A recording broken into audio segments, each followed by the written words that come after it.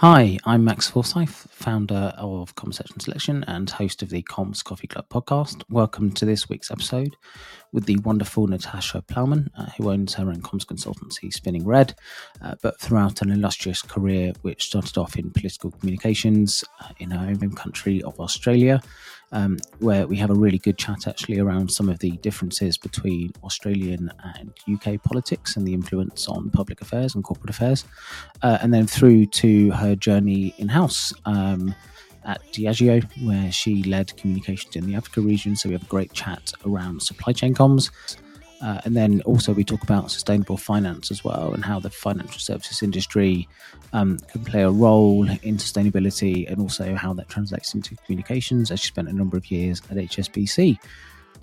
So without further ado, let's get into it. And don't forget as well to like and subscribe to the podcast on YouTube, or your favourite podcast listening app. And don't forget to join our Patreon as well. So let's get into it.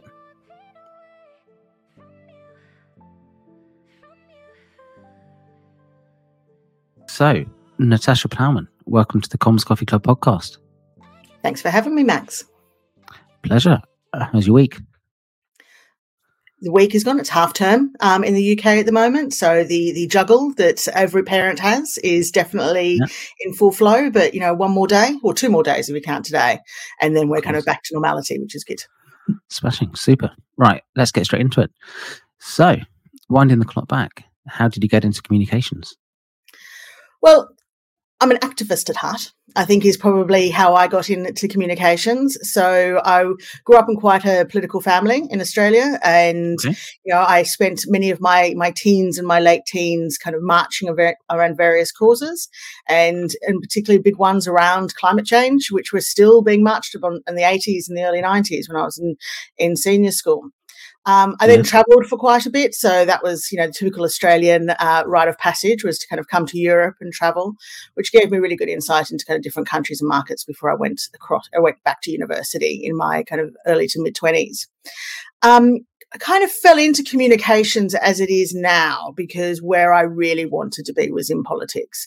So, and that's where that activist bit came in. So my very first proper job was working for an Australian senator, and then I worked for a trade union in the kind of comms and policy. So I think particularly at that trade union, it was about fair trade and holding companies to account. And anyone who's as old as I am will remember the various marches and protests against the OECD at the time, and particularly looking at fair trade and stopping the race to the bottom of companies moving their production to the lowest common denominator of wages. Which still happens, but it was a big issue, particularly in the kind of the mid-90s, or the 2000s as well. So that's where I started, and then kind of came to the UK in the early 2000s, 2003. So I have been here for over 20 years. Yeah, keep my accent, and worked in charities for a while in communications, and that really cemented my kind of path of my ongoing career. And my first big corporate job, where I worked at Coke Enterprises, which is the bottling partner of Coca-Cola, which was quite a shock to the system after being an activist charity worker with lots of ideals, but it taught me a hell of a lot, which was really interesting. And then I went into Diageo for 7 years, which is kind of really where I understood and learnt what the role of business was in society, and kind of honed my craft, I suppose, as communications. Great. And I've got a question just on the Australian politics, if you don't mind. As a Brit who is kind of born here, grown up here, pretty familiar with the UK spectrum in politics. Don't know a huge amount about Aussie politics, except for little bits around election time. Obviously, there was the recent, they had their own sort of Brexit referendum on the Aboriginal piece, which I don't know much about, so I'm not going to make any comment on.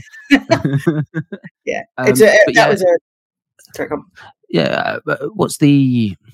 I guess, is Australian politics, is it similar to the UK? Is it different in any marked ways, or? Look, the Australian parliamentary system was pretty much based on the UK Westminster model, but there are a couple of fundamental differences. One is we have compulsory voting, which means when you turn 18, you are required to vote, and therefore wow, I didn't know that. Inherently must get involved in the political process, so you can't opt out in the same way. Wow. Another one is we have a fully elected second house. So that's the Senate, and you have different states who kind of have people kind of elected into the Senate when there is a general election as well.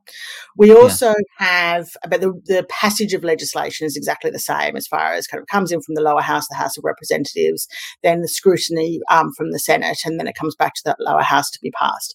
And depending on who has the balance of power, then you'll see the kind of the impact of that on legislation. Yes. We also have kind of a federal system where you have 3 tiers of government, which is ridiculous for a country the size of the population, the size of Australia. So you have local government who deals with the local issues like they do in the UK. You have the states, which have a kind of quite a lot of power and kind of in distribute the money that will come in federally. Okay. And then you have the federal government, which is the one that kind of has the main legislation across the whole country, but then has to work with the states as well to make sure. And when you have different parties in the different states federal, then you can have quite a lot of conflict between how things are run. But and the states and the federal government have been working together quite a lot more, but there has been a more of a lean towards Labor in the last few years. But nothing is, I lost my right to vote because I've been here for 20 years, and this is really frustrating for me, particularly the most recent elections, because I don't live in the here anymore, and that's quite unusual. And I think that's something that Australia needs to look at, that people who still hold Australian passport but may not live there long term but still can't vote. Every other country still allows their citizens to still vote. That's interesting. And do you and even though you live here, do you get taxed on any of your UK income by the Australian government or anything? Okay. So they've taken away your right to vote, but it's not like you're overly impacted here. Yeah. No, I know, but it's still very frustrating when you have kind of awful, divisive campaigns that you had just recently around the referendum, and that was a completely different one to Brexit, because whatever happened with Brexit was, that had impact on everyone, regardless of you wanted yes or no. There was kind of a universal impact on the entire population. The no vote created a division, and it created a kind of, and it showed Australia up around that divisiveness. For the impact will be a very, very small proportion of people. And we could have had the opportunity to really demonstrate and understand our history as Australia. And we didn't take that opportunity. And unfortunately, the opposition party used this as a real political football. And like the slogan of, if you don't know, you vote no, was really quite a sad way of speaking to the electorate and not engaging with them on the issues. And again, we have the same examples of misinformation. We have the same examples of lies being spread around, and it's a real shame that's what happened. And I think the Yes campaign in the end came out with some really lovely words around what they felt about it. But this should not be the end of the reconciliation we need with our history as Australia, which isn't a bright history in lots of ways as well. No, yeah, and actually, I think when we come to talk about it later in your more recent career around the CSR sustainability piece and companies having an opinion, I think in politics, the idea of being able to sit on the fence and say, if you don't know, vote no. Morally, I have a bit of an issue with that. Is if you're in politics, you should have an opinion, and even if it's opinion that I don't agree with, I'd want to hear it. No, yeah, and it was a really cynical kind of populist exercise to go down that route, and and you saw it's regurgitated by people saying, "Well, I don't understand it," which is like, "Well, find out," or and this is why Australia is great. It does have compulsory voting, so it should, encourage people to find out a bit more information. And they can't say it was complicated, because it really wasn't complicated. It was simply acknowledging that the First Nations people should be consulted and should be able to have be part of decision making that affects them, and to recognise is that they are the First Nations of Australia, and to kind of then start that process of reconciliation of history. But Australia has quite a dark history and dark past in lots of ways, which we won't go into here. And I think that's the conversation that needs to start happening. Yeah, no, without going into too much, but I think, when I think about sort of back to COVID and all the COVID lockdowns, etc., and they were quite harsh here in the UK, but I think on a global level, Australia was right up there.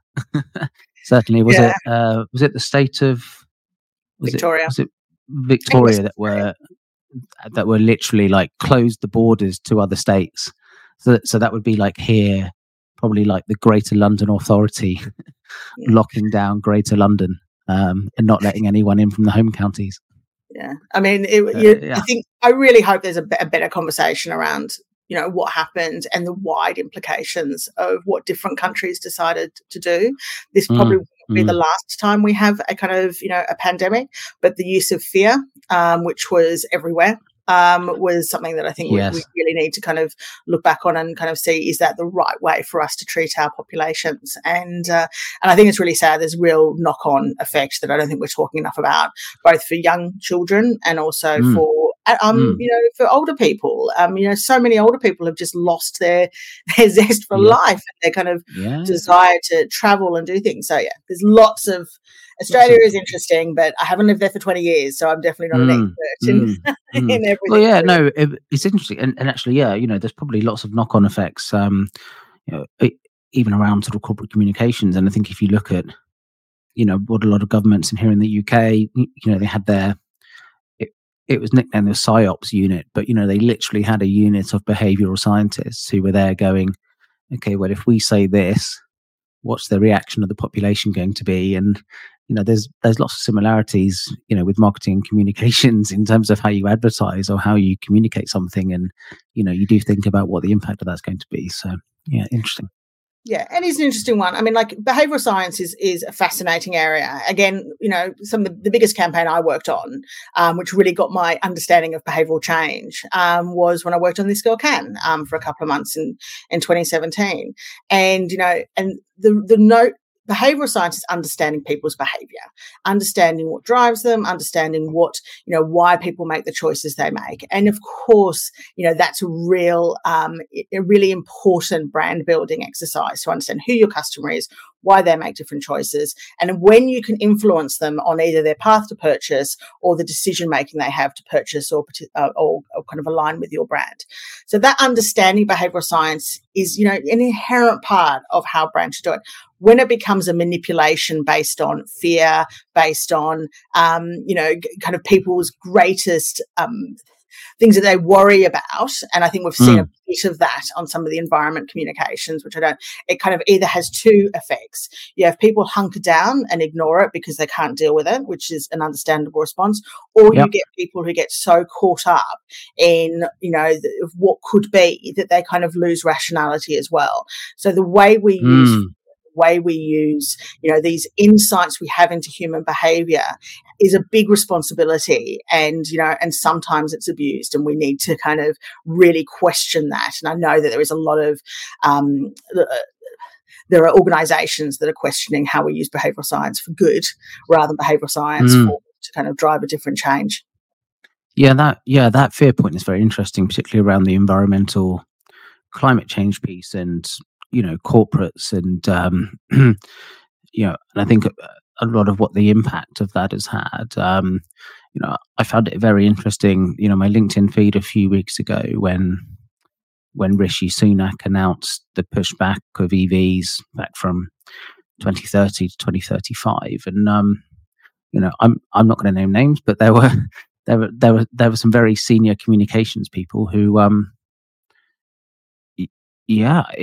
honestly, my LinkedIn feed was like he just announced the end of the world. And you think, that's the emotional side of the brain taking over a little bit, isn't it? And but he showed a complete lack of leadership rather than kind of really double down into what the commitments could be and really look at why the take-up hasn't been to the level it has been, which has definitely come largely from inaction from government, as well as kind of inaction from different actors to make sure we have the foundational infrastructure to support EVs. And I think, where does that responsibility lie? As far as sorry. No, go on. I mean, the infrastructure needs to be built in. We need to create a market. And we need to create a market that is sustainable for business to kind of buy into it. And if that infrastructure and that market isn't created, then you're tinkering around the edges of innovation, and that's not going to get us to the scale we need to get to. And I think that's where we need to have a bit more of a grown-up conversation around what's the future look like and what's the role of business in this transition that we need to make. And what's the role of government in supporting, driving and enabling that transition to happen? And by kind of taking away, and I completely understand the rational reasons why they kind of split 5 years, but in parallel, what are they doing to accelerate the change that needs to happen? The air is polluted, and this is one way to kind of lessen air pollution. We have to kind of look at different ways to use transport more positively. But we need to make sure that businesses are able to step into that space and have a market that they can be profitable and grow with. And government's role is to enable that to happen. And from a communications perspective, that was, this populist way of making the environment and the changes we need to see in the planet a divisive issue is scary. And I think businesses have been right to kind of say, your role is to create the environment for us to succeed. And you have set a policy, as we have agreed to look at the transition that we all need to make for it to have less impact on the planet, be it energy use, looking at waste, looking at consumption. All of those things have less impact on the planet, as well as how we can treat our people better and have a better impact on the people that work for us or the suppliers that are in our supply chain. And, using this as a political football is going to be good for no one. And that's a shame. So hopefully we can rise above that and have a better conversation around where we want to see the future. Yeah, no, I completely agree on that. And I think, the lack of joined up thinking in government and wider government bodies and NGOs, this probably goes back a long time, really. But yeah, the lack of thought or investment in the foundational infrastructure. They've gone for a lot of these shiny policies previously that sound great, and then got to a point where it's like, oh, we don't have the capacity on the grid. So it's just like, what? How do you not think about this before? Yeah. Mental. But it's like everything. It's become, rather than, and this is part of like the populist politics that we're in at the moment, it's become so short-termism. And, there was a whole conversation years ago when Unilever said, we're not going to announce our kind of results quarterly because we're going to start kind of looking more to the long term. And that was under Paul Polman's leadership. And it may have changed since. But that was a really interesting conversation around the businesses, again, were also very short-termist. Politics, very short-termist. And the situations and the issues we're trying to tackle are fundamentally not short-term issues. They are generational change. And it becomes multifaceted.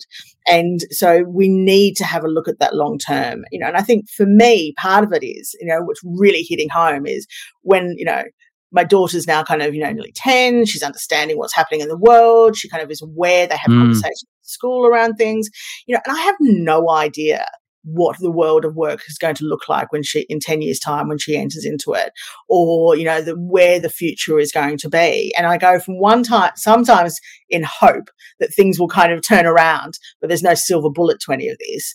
And then other times just kind of, oh my God, what is going to happen in 10, 15, 20 years? And I look back on what was the world like 20, 30 years ago, over 30 years ago when I was leaving school. And, things have changed, but also there's a lot of familiarity as well. So, we are on a precipice. Things change slowly. We need to get people together and we need to have a better, honest conversation rather than using kind of wedge politics or divisiveness to kind of drive us apart. And that's the scary bit around where we are now. Yes. And I guess bringing it back a little bit tighter to sort of your career in the communications aspect, I guess, when you went into your first corporate gig, at Coca-Cola, which I think the bottling company is now, is it Coca-Cola Hellenic Bottling Company, isn't it? I think. Well, that's the Greek part. That's but yeah. Oh, sorry, the Greek part. It's the same system. Yeah, but obviously, huge conglomerate, massive company, massive business, huge global supply chain. Right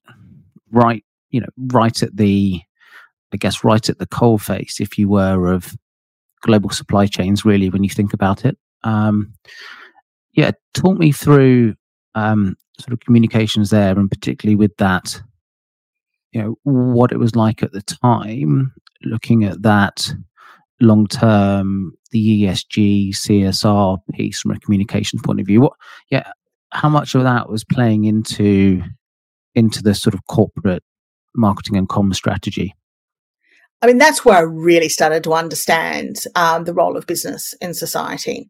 So, and it's kind of interesting. Today on LinkedIn, I was commenting on someone's post and was talking about fast fashion and the supply chains and how we need to get a steady supply of fabric, to use recycled fabric and to reduce the impact on fast fashion. Whole other issue, really important. But the same, and it made me reflect that kind of when I was at Coke, that was the time where we started talking about how they recognised, particularly the bottler, they needed to have a steady supply chain of plastic to come in that they could use recycled content in the bottles. Now that's a given now. We all know that all of our plastic consumables, particularly our drinks and other plastic, contains a high element of recycled content. But at the time, they didn't have the steady supply. They didn't have the steady supply of plastic because the councils weren't collecting it consistently, and there wasn't the infrastructure to take that plastic and recycled and then be able to put it into their supply chain. So that was a big issue around how they used to lobby local government, but also educate people around recycling, which you kind of think is a given now. But then again, people don't know. Everyone puts their recycling out now, don't they? Yeah. You think, but then people don't also take the next step around, we've latched onto recycling, and the three elements were always reduce, reuse, recycle. Recycle was seemed to be the easiest solution, and that's we've seen, okay, tick the box, I've recycled this, aren't I good? Halo on my head. And yet, reduction and reuse are still fundamental parts of the triangle that we need to tackle a lot more. We're not doing enough around reduction. We're still in that consumerist kind of way of operating. And I think that's something that is going to be coming more. We're talking more about reuse, particularly around circularity, which I think is a really interesting area to ensure that businesses look at their supply chains and how they can have more circular function within it.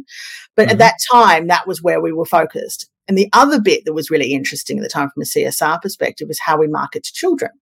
That was a time in the UK where we were talking around, sugars and kind of high sugar content and how we market to children. So there was a time when big companies were signing up to various codes.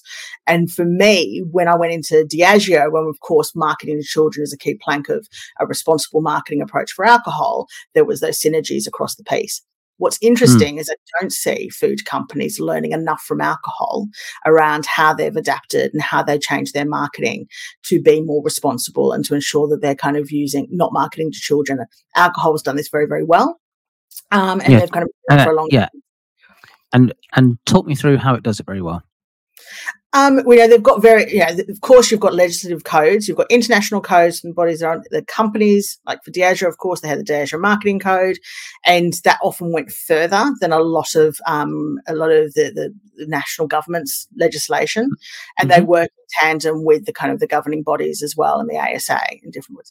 But it's not just about where you target your advertising and debates around watersheds or debates around where advertising is placed, but it's the content that you use in your advertising as well. I had a really interesting job at Diageo where I was, responsible for kind of signing off on the code perspective, the marketing across Europe. And, so working with brands around kind of, does this character, do this language, do these colours, all of these things, could they be perceived in the spirit of the code to be marketing to children? And, so we had some really interesting conversations. Humor is really hard because, you want to make, you wouldn't do slapstick humor that would be appealing to children, but you can use humor in different ways. And, some of the ads that I worked on, which kind of won't go into full detail now, were kind of, really trying to tread that line because keeping the spirit of the code, but also keeping to the brand ethos and the brand tone of voice. And, and from, coming back to communications, that is the breadth of communications roles. A lot of people think communications just press releases and newsletters, and it's not. It's being the conscience and the voice within a business. It's being that person who brings the outside into a business and asks the difficult questions. It's being that kind of person who looks outside and kind of sees where things might be going into the future to preempt issues, crisis. And I think that's the real skill set of communications. And throughout my career, starting as an activist in the kind of, in Australia and in charities, through to being in corporate, you're able to kind of understand where that lands. And that's what I love about comms. It's that breadth of different roles and different hats you can really wear within a business. But it's always about being that kind of critical friend. Yes. With your activist sort of hat on, but finding that balance there when you go into somewhere. How did Bud Light get it so wrong? I think it's it's a difficult one, and I'm kind of trying to gather my thoughts on what went on then. I can imagine it was an isolated, small Instagram ad. They were briefed, how can we broaden our appeal? There's a lot of talk around kind of trans people being visible and rights, which is absolutely a correct conversation that we should be having. And then it was a small ad, and they were deciding to kind of test the waters and see how they can broaden it out. All good. That's absolutely fine. How they then responded after the fact of both throwing the marketeer under the bus, it was used again. I go back to that whole idea of that political football. It was used as a divisive wedge by people who have a particular agenda. And, Bud Light could have stood back and say, hey, we have an ethos of equality and openness and inclusion. And, people, these are all people who drink Bud Light. You don't own Bud Light, and we should be able to talk to different groups of people, and it's fine. And we abhor, this language you're using around divisiveness. And they didn't. They kind of stayed silent. They didn't really say anything, and they threw the marketeer under the bus. And that's where, if you're going to make statements which are divisive, unfortunately, because that's the world we live in, then you have to plan for those both sides. And your corporate body language is, can you withstand it? And the amount of conversations I've sat around tables where people say, well, they might not like it, they won't like us. And it's like, okay, they may not. Can we either A, respond, or B, can we withstand that conversation? And if you can't because you want everyone to like you, then it's better to kind of be on the vanilla side of things and not actually have a voice and opinion on anything. And this is where I think business has got to make some really key choices. I think, and I believe passionately, that businesses should have an opinion on lots of things, and they should reflect their employee base, their customer base. They should be able to kind of tread these lines without, being fearful of someone not liking them or someone criticizing them. And often when you find people hunker down is because they've done something and they haven't had that critical friend of a comms person scenario plan what the implications could be and prepare them for maybe a backlash or maybe big support. They haven't gathered that support around them. And I think that's where Bud Light kind of maybe needed to listen to their comms person a bit more closely. But that being said, close to it, don't know people in it. So there's no, of course, conversations around it. Yeah, no, it's an interesting one. I think, it's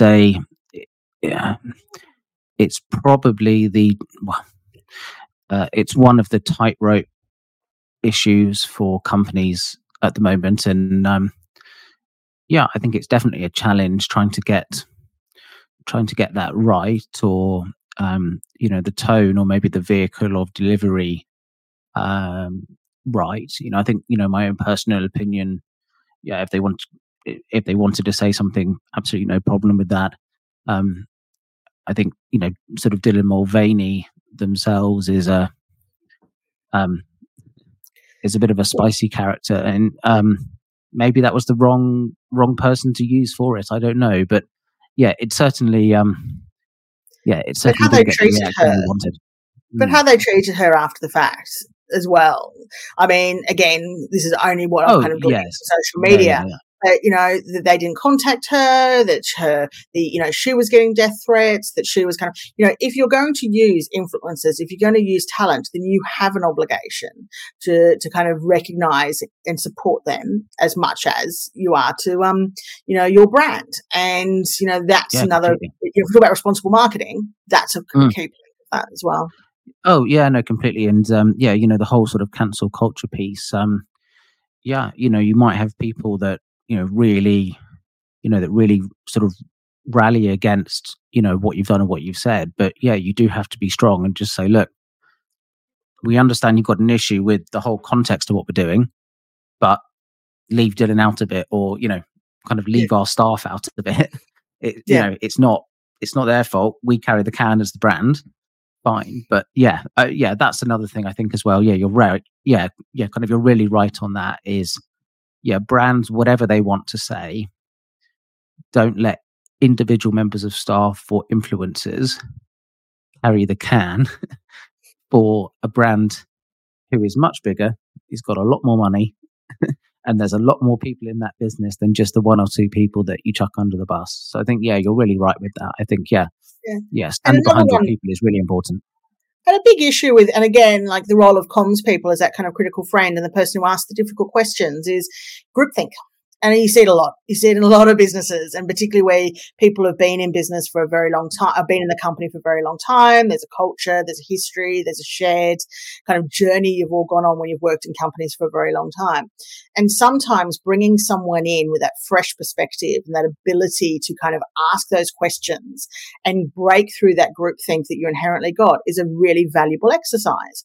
And that's part of the work that I've been doing a lot more of, is kind of being that person who comes in, kind of observes what the conversations that are happening, looks at the strategy that you've got, kind of picks through the strategy and kind of sees where there might be kind of risks, or there might be opportunities, or where you could do things differently, or where you could do things a bit more boldly. And, but also being conscious, because I've worked in big companies, is that, people are caught in the cycle of protecting themselves, not sure around the politics internally within a company. And sometimes having that independent voice can be that support that you need. And, and particularly if you don't have comms at the top table, and a comms person that is that critical friend at the top table, then you really need to bring that, if you want to do something in a bold way, or do something a different way, or you sense in the future that you are going to be part of a wider divisive conversation, then you need to get your ducks in a row and you need to plan for that. And I think for me, why I'm passionate about the work I do is that, I'm able to ask those difficult questions, and I like the ability to ask those difficult questions as well, but then look at what the strategy can be in the future and to break out of groupthink, and I think this is where I kind of have really gotten comfortable with my activist at heart piece, is that, I'm drawing on experience of working in organizations and being part of groups that have, that may be the ones who are going to attack you. And I think, or maybe the ones who are going to try and kind of unpick what you're doing, and is it effective, impactful, and the right thing, or is it just spin? And so there is a real opportunity for a lot of businesses to kind of look at things differently. Yes. And your experience has taken you all over the world in many respects. A lot of the companies you work for have very wide global supply chains, often in very underdeveloped and poor countries. Lots of African sort of countries in the Far East, etc. How do companies with those, global supply chains that, perhaps have them in those underdeveloped countries that are, perhaps not as developed on human rights, they're very open to corruption, etc. How do you deal with that from a communications perspective?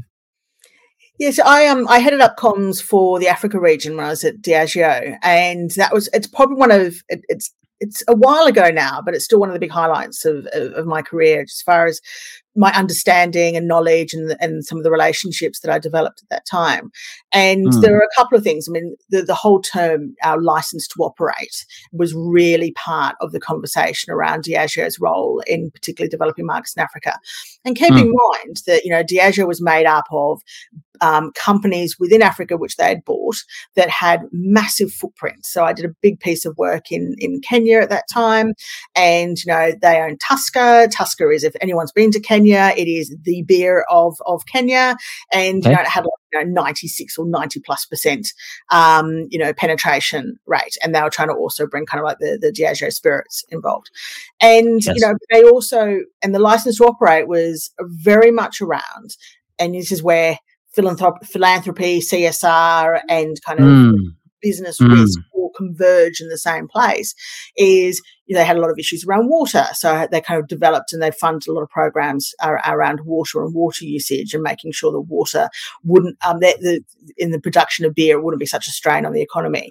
Same with grains that they would grow. So there was innovations around sorghum, which is a kind of a grain that didn't consume as much water and was more locally known. So that would be in the beer. So you needed to kind of innovate and kind of work within the market confines you had.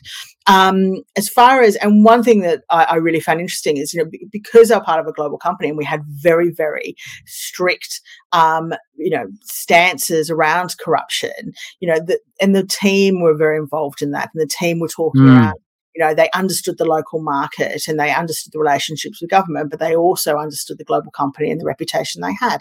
And so for them, Diageo was always very above board, and they were operating in South Sudan. They're operating quite a lot in Nigeria, and Guinness in Nigeria is absolutely huge. And so there was and when I come back to the license to operate was, know your community, know the people who work for you, don't just come in as the British company coming into your market and throwing your weight around, but work with your local market really effectively, who know more than you will ever know, and make sure that you're kind of investing in and having a light touch on the market, as well as being able to grow the brands that you need to grow as well. So the water use that we did in the CSR projects that we did were kind of really successful, as well as kind of innovating in the market to make sure that they were having a bit more of a light touch around how the brands were being produced, which is an important part of supply chains. And how can brands get that story out there and get that coverage? And I say that from a, this is a purely layman's, viewpoint. And this is not talking about Diageo specifically, but if I think of most of the stuff I've read, either in the papers or whether it's a Panorama documentary or a Dispatches documentary, it's normally always linked to either things like modern slavery or corruption, et cetera, rubbish wages, blah. Supply chains through in the mainstream media, right? Supply chains are fascinating. And I think anyone who's kind of worked in comms and big businesses who doesn't kind of talk to their supply chain director and understand, they are the engine room of your brand, particularly if you're producing products. Obviously, it's very different to services. Yes. So if we focus on FMCG and products, but one of the problems we've got with supply chains, and this is going to be the change around more visibility and transparency, that the kind of legislations around Scope 3 reporting are going to be incredibly important, because you have to understand your different tiers within your supply chain. Yes, as a big brand, you will know your tier 1 suppliers and you'll know who you're buying from. When you get to tier 2, it gets a little bit murkier. When it gets to tier 3 and beyond, which is kind of the supplier of the supplier of the supplier, understanding and knowing how they operate, what products they use, how they employ their people, is something that brands have to take as a responsibility. So there should always be good communications people within the supply chain to help understand that visibility and transparency needs that you're required of, that there's required of you. And there's, again, no silver bullet to this, because but there's a lot of innovation happening within supply chains to get to that transparency and visibility and preparation for the reporting requirements of Scope 3. But it's a non-negotiable now. We've had too many incidences which I don't think enough brands have learned from, where there suddenly is a big issue. Like we had Rana Plaza, and that was well over 10 years ago now, and a lot of brands had no idea their garments were being made there. That's not an excuse anymore. The technology now, and we've got Google innovating in this space. We've got, a lot of other companies innovating and startups to get that transparency right. So you need to kind of bring your supply chain with you and the changes. And actually, when it comes to the impact you have as a company, it's your supply chain. And that's the area that will give you the changes and kind of lessen your impact on the planet. Yeah, and whilst technology, broadly speaking, as a sector, has had a rough couple of years off the back of probably some overexpansion of COVID, supply chain tech is actually a subsector that's doing very well. Clearly it's and maybe some of it is driven by the regulation, of course, but I think there is also you talk about the reputational risk piece there is absolutely massive for brands, right? Huge.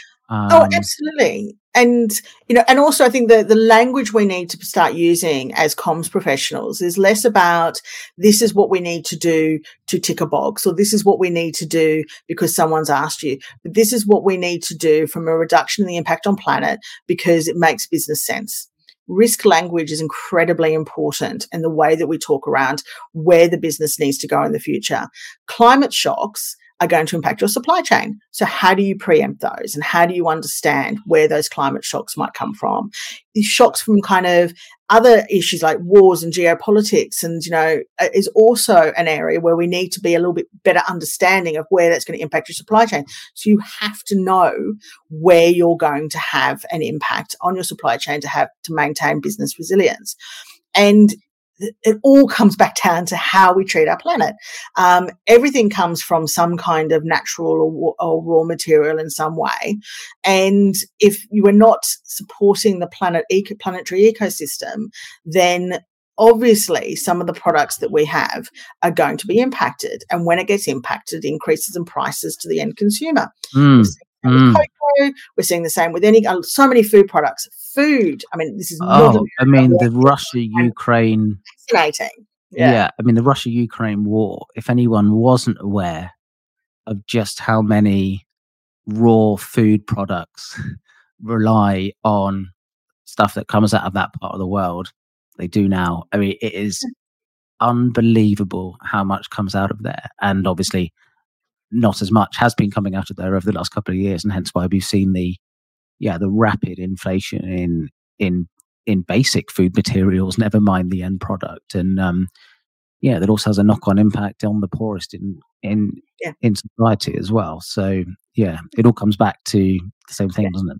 It's all interconnected. And, we talk about ecosystems for a reason, because that's what they are. And you can't just kind of silo off different parts of the business or different parts of the economy and say there's not going to be an impact, because there is in some ways. And again, coming back to comms is the great dot connector. So comms is, your ability to see across your business and give you that red thread of where that connectivity will be. One of the things I love most about kind of working comms, again, is that breaking down of silos. So how, and we see it kind of in society, we see it in businesses. Everyone operates in a silo because it's easy and it's safe and we kind of know where we're at.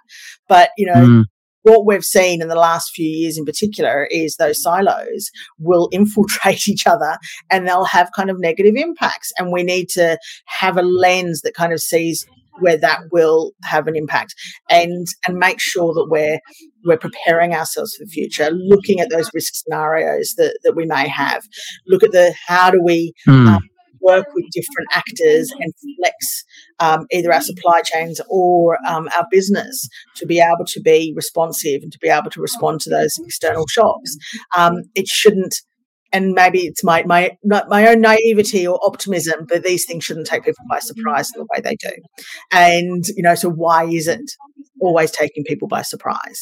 So what are we putting in place as businesses to be a lot more prepared for all of those shocks coming down the line?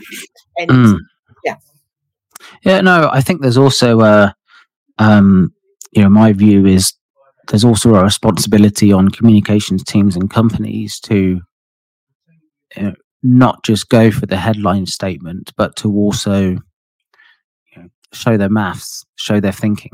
So and be able to explain succinctly why they're doing this transition, why they think this is the right thing to do. Really being able to show their workings rather than just going for the emotive bit at the end bit, because then you get people on both sides going, "Oh, it's not possible." It's and do you know what I mean by that? Yeah. No, look, I do. And it's, I remember writing a blog a few years ago, and I was getting very frustrated with all these kind of lofty targets being announced by all these companies around what they're going to do in 20, 30, 50 years time, and, not having a plan. And in some way, Marks and Spencer's came out with plan A and saying, we've got plan A because there is no plan B, but they were open and honest and transparent with, we know we need to do these. These are our targets. We've got no idea how to get them, but we're investing in the right people and teams and structures to get us to where we need to get to. That hasn't been replicated in the same way, I don't think, with most other companies. They've kind of put the lofty targets in and hidden away from the fact that they don't necessarily have a plan. And not having a plan is fine, because also you need a plan that's able to be adapted to what is changing and new information comes in place. And, and I think there's a big onus on people who want businesses, myself included, to move faster and to do more, is to kind of recognize that things don't happen overnight and there's always new information coming. So if someone's, and we bring up Lego, for example. Lego kind of came up with, we want to kind of, have no virgin plastic within our supply chain and our bricks anymore, or not use fossil fuel created plastic. And then a couple of weeks ago, they came out and said, we've said that we wanted to innovate around how we could do this, but then when we looked at it properly, the impact in the greenhouse gas emissions of us making that change would be greater than what we've now. So we don't know what we're doing next, but this is where we're at the moment. And, and from the sustainability community, I think that was kind of resoundingly applauded, because it had an openness and a transparency and an honesty without fear of that they're constantly learning, but they have the end prize in sight. And the other thing that I think businesses need to, no one wants you to go out of business. People don't. But you have to demonstrate honesty in your innovation and honesty in what you're doing to transition more effectively. And that's where I think a lot of the puff pieces around sustainability are a real problem. And also I think the media is trying to make this into a divisive issue, and we need to move from that as well. Oh, so true on that. Yeah, kind of the oil and gas debate, I find is a fascinating one. And I think even the most pro... maybe not quite the most pro anti-oil and gas lobbies, but even many of the governmental sort of bodies around the world now are still saying, look, yes, we want to transition away from it, but even in 30 years, oil and gas will still make up some part of the supply chain. So everybody putting like strappy headlines together saying, kind of going to be oil and gas free by 2050 is just bollocks. but actually, no one says that. That's how it's been portrayed. The whole focus, particularly around the lobby, is no new oil and gas. We have the reserves. We have already within the pipeline the energy reserves that we require to help that transition. So it's about new exploration and new, developing new structures that are going to be so highly emitting is the bigger problem. But also what I'd like to see a lot more of is kind of what's the we've got to stop talking around the transition as complicated and wringing our hands and we don't know what we need to do, and actually start putting the best minds that we've got around how do we transition to different energy sources. Energy is a bedrock of economies, and energy from both your homes and how your homes are heated. Yeah, it's key to life and society, right? You can't live without it. How everything moves around, how your businesses are operated. All of these things are kind of incredibly important for societal success, but that doesn't mean that it needs to stay in the status quo. And I think that's the problem we've got, is we're almost like opting for the status quo rather than kind of looking to something different in the future. And, And also, economies are reliant on different forms of energy. Look at Australia. Go back to Australia again. I mean, oh yeah, like mining capital of the world, right? Absolutely. But also, what's been really frustrating, and this is exactly the conversations that we were having when I was in the union, kind of, over 20 years ago, was around we weren't investing in manufacturing, and we're still living on the coattails of raw materials rather than kind of looking at what's the economy we want to be in the future, what's the manufacturing or service-based economy that we can be, but it's got a high GDP because of the raw materials they've got. And there are offshore employment, but the employment opportunities in those sectors isn't as high as what you're going to get in services or manufacturing or other areas to kind of be able to sustain the economy you've got. But I think this is getting off the topic of the role of comms. Yeah, true. But, but it's interesting, and the whole, I think, I mean, I do think a lot of companies are certainly starting to make the right noises. I still think, there is probably a bit of, some of the comms need some work on it. The oil and gas industry, I think, is actually doing a relatively good job at investing in ways of cleaning up how they produce it. Mining is still. They're probably doing a lot more than oil and gas in some ways.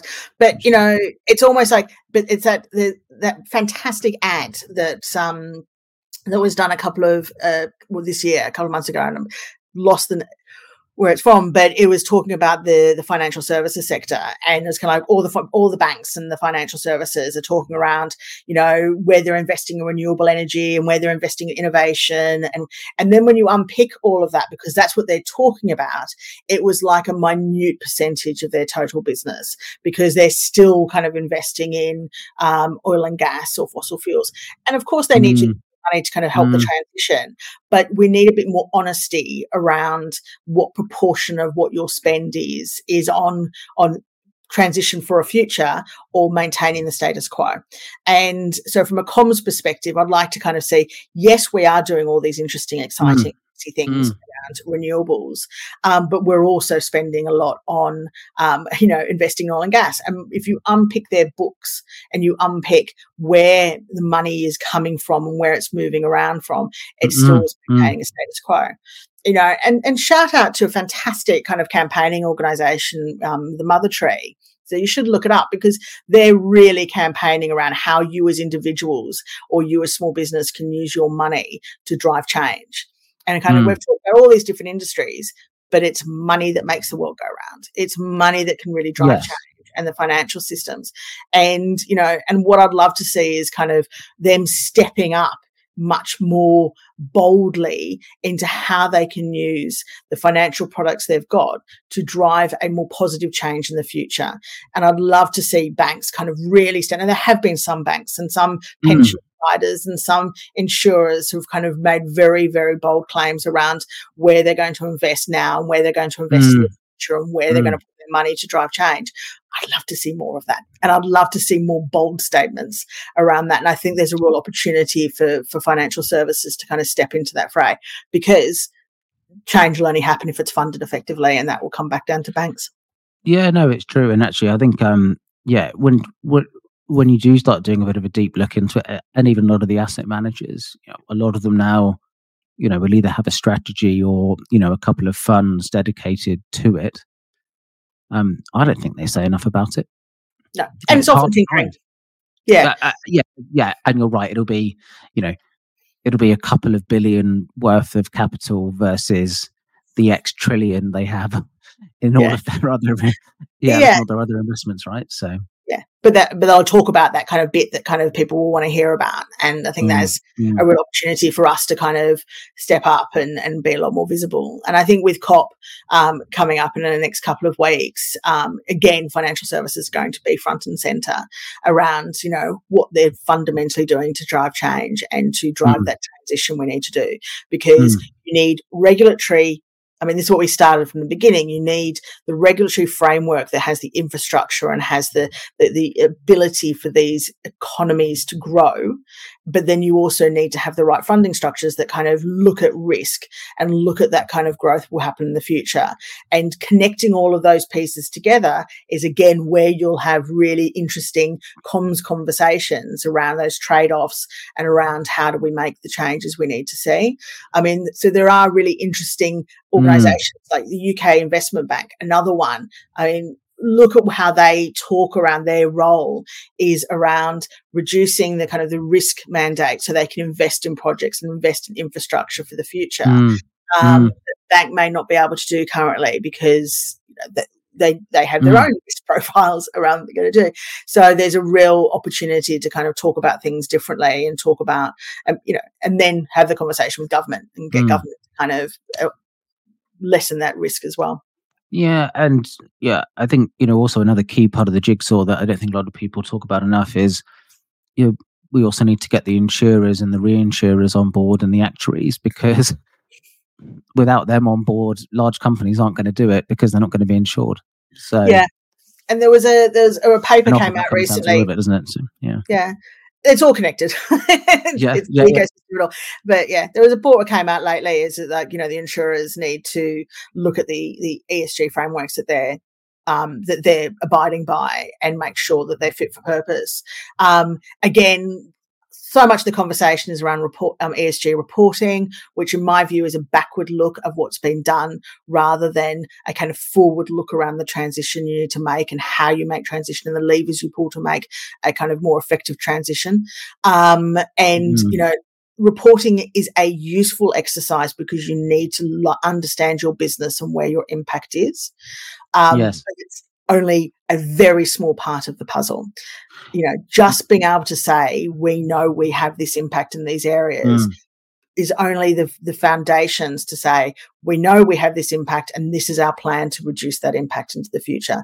And what I'd like to see is less about the backward look and the kind of the ESG and much more about the forward look and kind of building hope and opportunity and excitement around what is the future we want to see, going back to, what do I want my daughter to be coming into in 10 years' time? Because I don't want this. So, and the ESG reporting thing, you're so right. It's looking backwards, but also it's based on stats and figures that, be careful how I say this, I can't wrap my head around how a large multinational tobacco company can score 80-something out of 100 and Tesla gets mid-30s out of 100. You think, tobacco? Really? 8 out of 10? I don't get it. It's metrics. But then again, you're putting a value investment on a product. And it's because, and that's not how it's done. And, when they're looking at the reporting, they're looking at the impact they have on planet or the kind of, how they treat people on the social side of things, not a value judgment around the specific product that you're trying to sell. And I think that gets us caught up in a different conversation rather than the one about the reporting of what they're reporting against. So no, good point. No, good point. I think that's probably the moral bit of me thinking, smoking causes lung cancer, so therefore it should be naught. But then that is not part of the report. But then that's a biased judgment. Yes, I get it. I hear you, but kind of thank you for putting in my place. But kind of you make a good point. But no. So look, I always ask this question: who's your favorite CEO you've worked for in terms of their communications? Look, I don't think there's necessarily one favorite CEO. There are a couple which I've kind of, I was leaving Diageo when I had my daughter when Ivan came on board, but late Ivan Menezes, he had a real. I was talking about with someone recently, he had his own communication style. He came in and was like, I want to talk directly to the people who work for me or work in the company that I'm head of, and I want to do it in my own style and language. And of course, comms kind of were all up in arms, like, oh my God, we can't allow this. This is wrong. This is not what's going to happen. But over time, he absolutely developed his own voice, and that became a really important channel that was purely him. And I think owning his own voice, owning what he wanted to say and being really open and honest about it is incredibly important. And I've seen a few leaders who are able to do that very, very well. And I don't think comms' role is to be the ghostwriter or the mouthpiece of leaders. I think our role is to coach, support, and get our leaders to have their own voice. So I think that's a really great example of a leader who did that and made that happen. And I think I'd like to see a lot more of that, because the orchestration of comms is important, but it shouldn't be at the expense of really getting a connection with who that leader is, particularly in internal comms. Why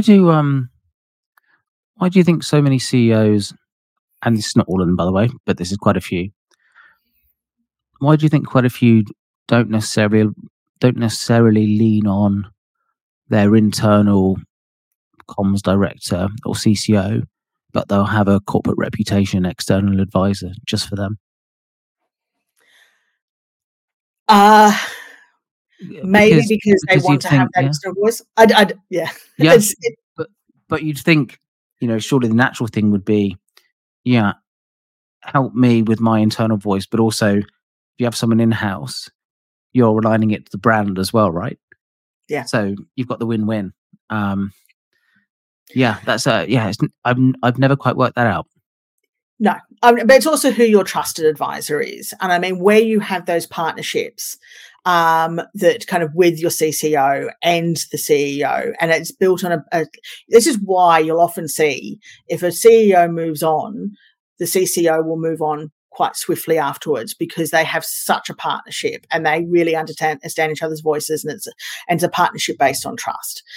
And, when Paul Walsh was leaving Diageo, Ian Wright said straight away, then I'll be leaving as well, because my tenure is tied to Paul.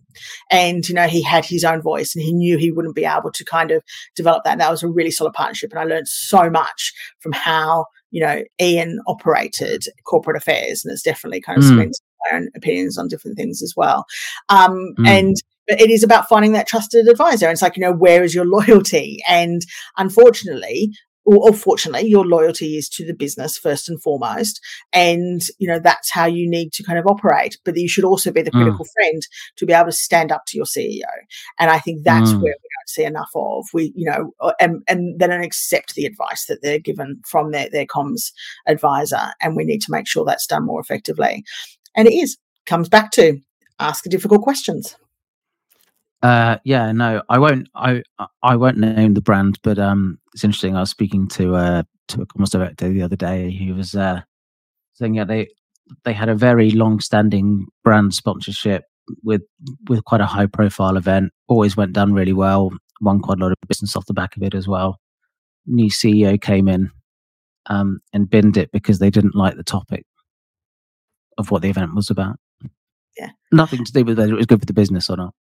Yeah, that happens. And, and what you'd hope is there'd be a bit more of an analysis around what the benefits are rather than individual things. But, again, let me live in my utopian world of how people make decisions rather than kind of the reality of it. Very true. So finally, how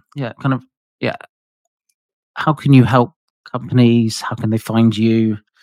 I guess kind of here's your elevator pitch. Okay. So my role is to ask difficult questions of what you want to do and what you are planning to do. It's a unique ability to come in and look at your strategy and look and ask the right questions to see if your strategy has the impact it needs to. The area that I'm most interested in at the moment is how do businesses have less impact on planet and a better impact on people? And I will come in and ask you that, and make sure that you are talking the talk in the right way, but also acting on what you say and claim you want to do. Great, super. And best way to find you? LinkedIn is usually where my home is, but of course, you can find all my contact details on that.